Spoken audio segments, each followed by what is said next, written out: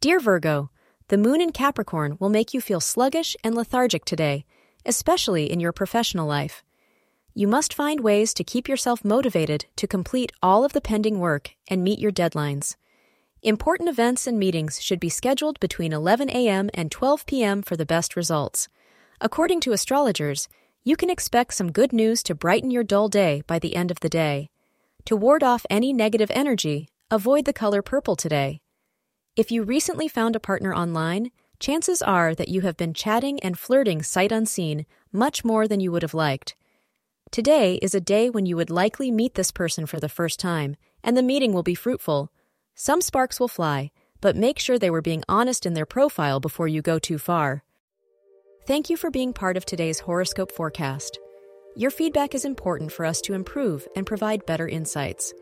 If you found our show helpful, please consider rate it. Your support helps us to continue creating valuable content. Thank you for being here, and see you tomorrow.